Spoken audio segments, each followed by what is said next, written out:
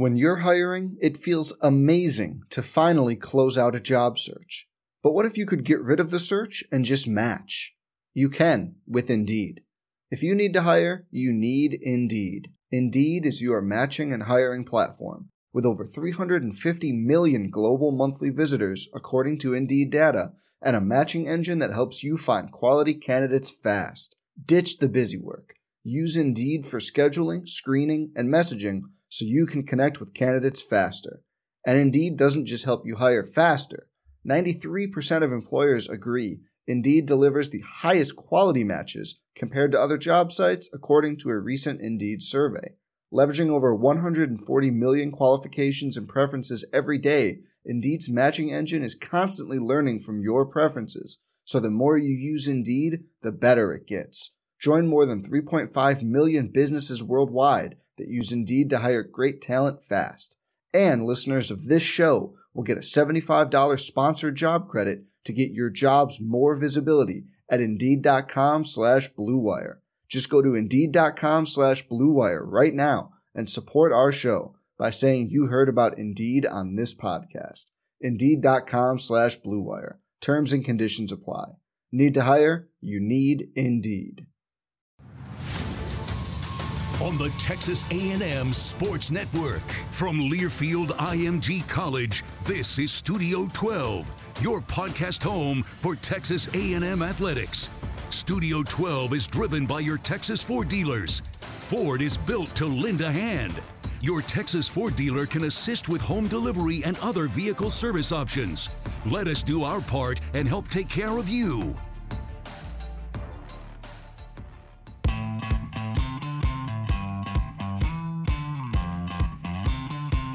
Howdy, I'm G. Guerreri, and I've been the head soccer coach at Texas A&M for more than a quarter century.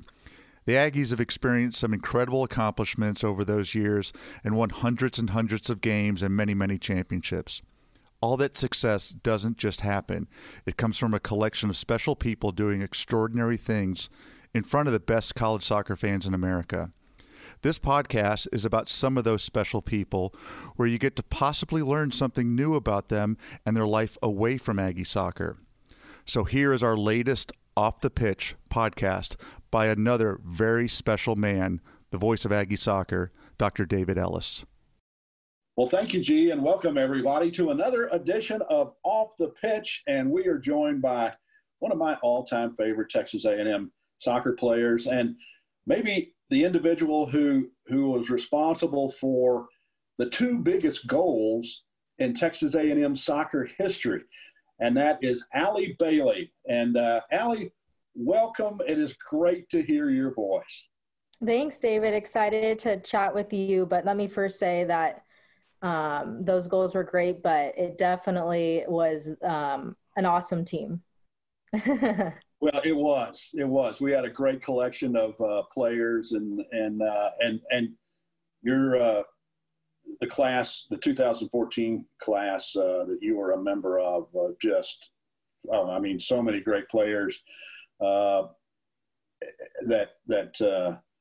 maybe one of the, in terms of the totality of the class, maybe one of the finest classes to ever come through Texas A&M soccer. So, all right, you are in New York City right now, sort of the epicenter of this pandemic, the coronavirus that has got all of us in the United States to some degree or another affecting our lives. But there you are right there in the middle of it. So I'd be remiss to not ask you, number one, how you're doing, and number two, having lived in New York City now for several years, what's it like now versus, quote, normal, unquote?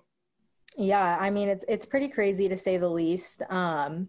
It's strange being in this city that I know so well that is usually so busy and happening all the time with everything pretty much being closed. A lot of people have left town. It's just really quiet and eerie. But I'm doing good. I'm staying busy, working from home, a lot of FaceTimes and catching up with friends and just, working on different things to keep myself busy. So I'm doing good. It's definitely crazy to be here, but I almost wouldn't want to be anywhere else, in a sense of like sticking through it with the city that I love so much and that has kind of become my home the last few years.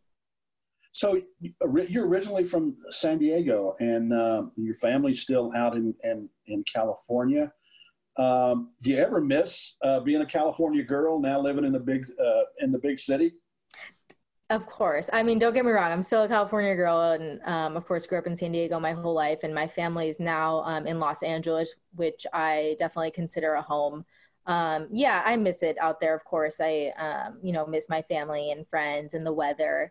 But thankfully, obviously, up until recently, I've been able to go home pretty often and see my family for holidays and different, sort of events and things. And my family also comes and visits me a lot in New York City. So I feel like I'm seeing them all the time, which is definitely nice from being so far away. Obviously right now that's not necessarily the case, but as I'm sure, everyone is kind of trying to stay connected the best they can with family and friends all over the country and the world right now with, Zoom and FaceTime and all the different ways that people can stay connected. So I've been able to do so with my family pretty frequently. So let's just kind of catch people up on your career progression, your journey that you've been on since you since you graduated from Texas A&M. And I can start out by saying I had the pleasure of having you as my broadcast partner for a season, and that was number one, a lot of fun. But you did a great job, and I swore when you left Texas A&M you were going to go into the broadcasting business, but you still kind of stayed tangentially involved in things, particularly in sports, right? Kind of bring everybody up to speed on what you've been doing. Yeah, so it's been actually super interesting when we were working together on the broadcast of the Aggie soccer games, which was so much fun, and I definitely miss doing that with you. I was still in school at the time. So right before that, the summer of 2015, I was playing in the NWSL for the Houston Dash for that season, and then came back to College Station that fall to finish out my last semester, which was when we were working together and calling the games, right, which was awesome, and traveling with the team to do the radio broadcast for the away games. And then I graduated December of 2015 and moved back to back home, which was LA at the time.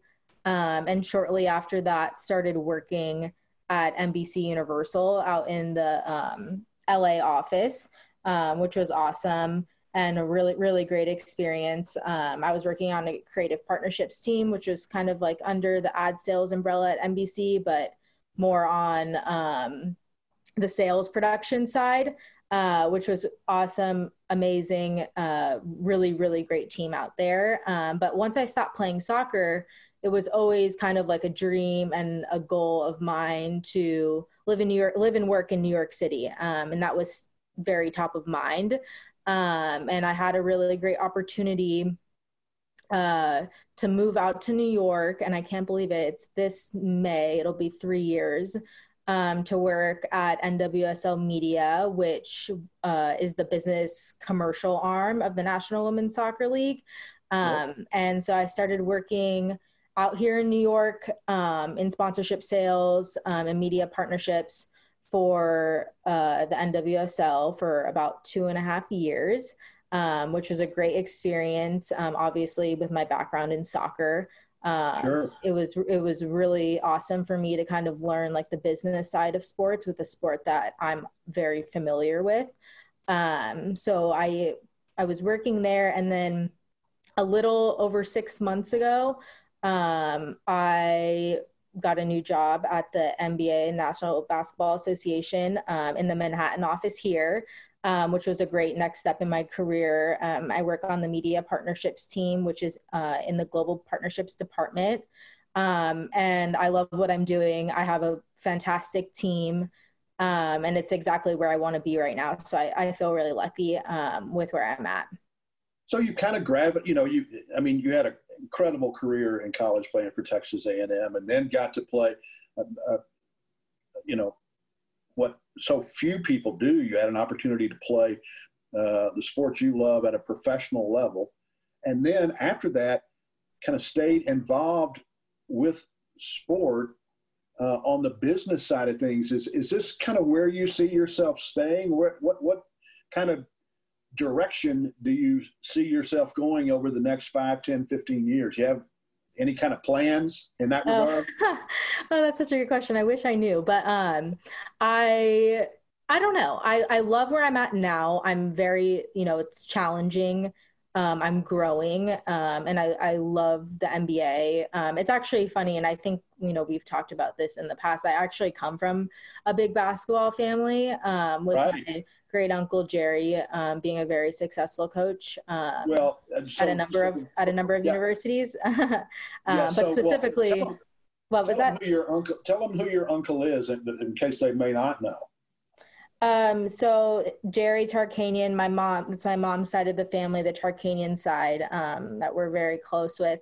And my uncle Jerry is a very competitive, very successful, college basketball coach. He had a short stint in the NBA, but, mostly, college basketball coach, and won the, NCAA championship with UNLV 30 years ago this year. So that 30-year mark was, I think, just last week or the week before. So whenever we had we still have our Tarkanian family reunions every summer, there's always basketball and competition involved. So it's interesting, obviously working in soccer on the business side, but switching over to now working in basketball almost was a little bit of a natural transition for me, just given, my love for sports.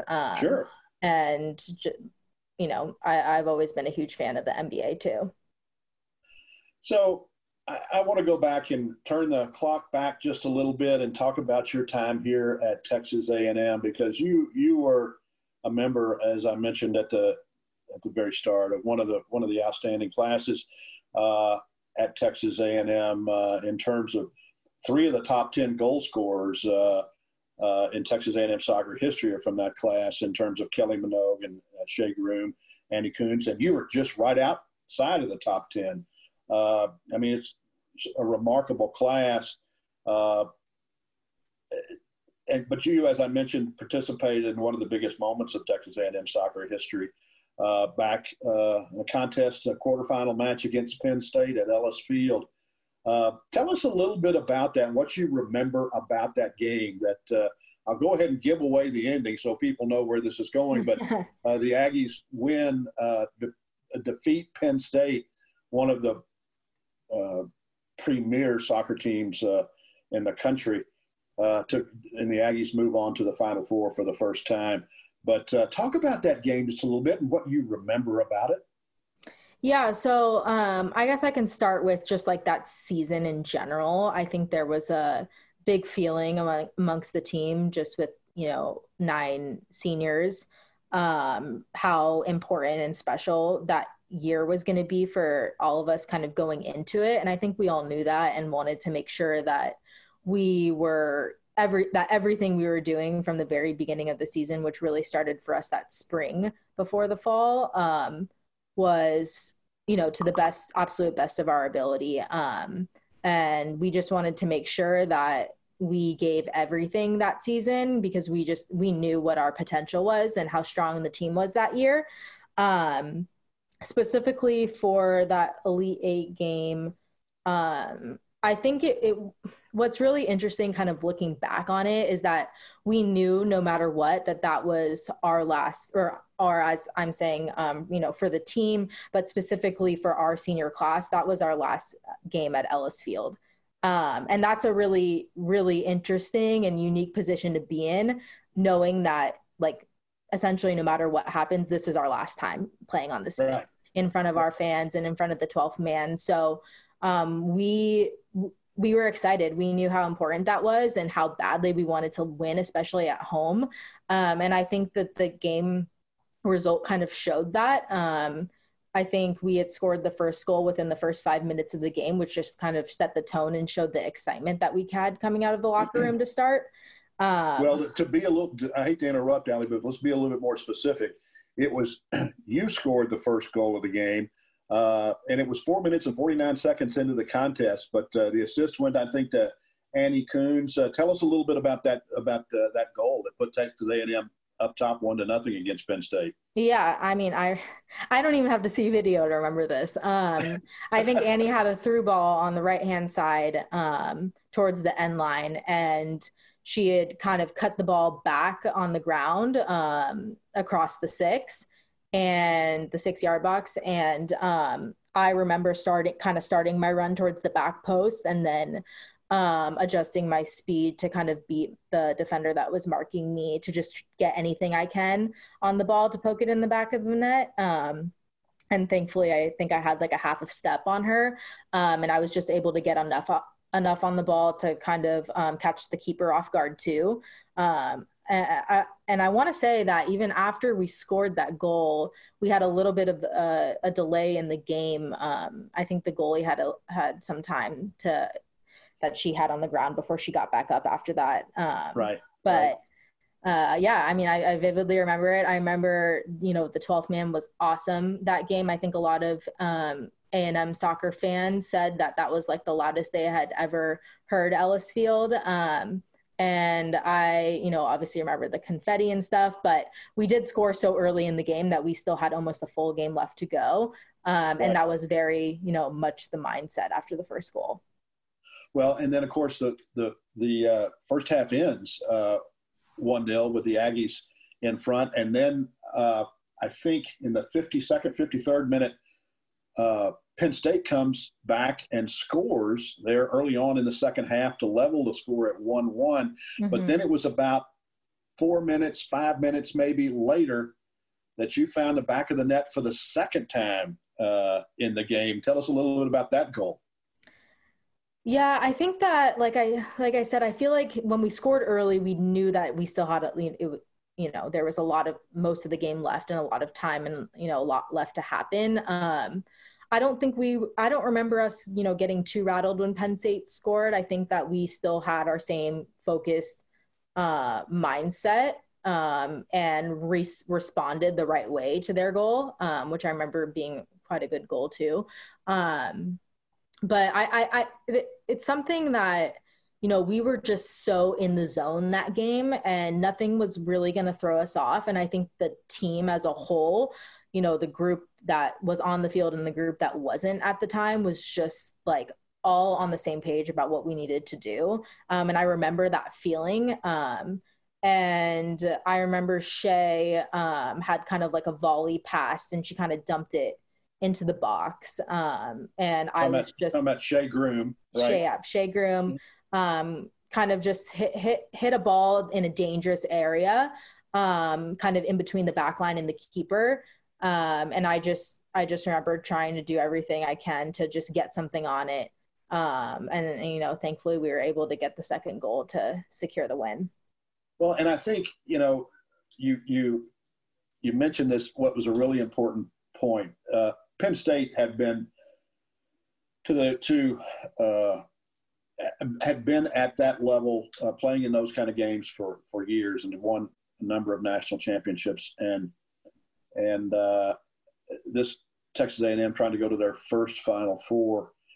And when they came out and scored to level the game at 1 early in the second half, I think one of the important points that you mentioned was the team did not get rattled. And in fact, you kind of demonstrated to Penn State that you were in it to win when you came back and scored just 4 or 5 minutes later. They didn't get to build any momentum, I guess is what I'm saying, off of their goal. You came back and reestablished the lead in very short order.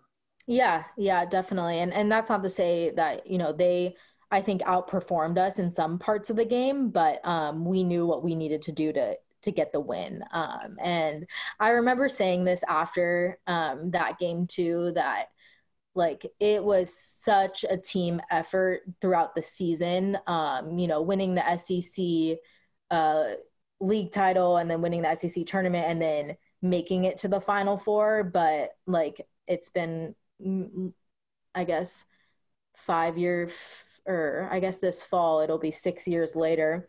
I'll say the same thing of right. There was an amazing group of women that, played at A&M on the soccer team every year before the 2014 season that like helped carve the path for us to be successful to make it to the Final Four that year. And that's something that's, traditions, the mindset, the Aggie soccer mentality that we have at practice, and with everything we do. And I'm just such a firm believer that win that night, that Elite Eight win against Penn State was, not just the 23 or 25, however many people we had on the roster at the time. It was every single Aggie soccer player who's been a part of the program helped get us to that Final Four. Well, I think you're right, Allie, that tradition was built over a long period of time, but you were one of the key elements that allowed Texas A&M to be successful that season and throughout your 4 years here at A&M, and its success that the program has just continued to build on. It has been an absolute blast to talk to you today.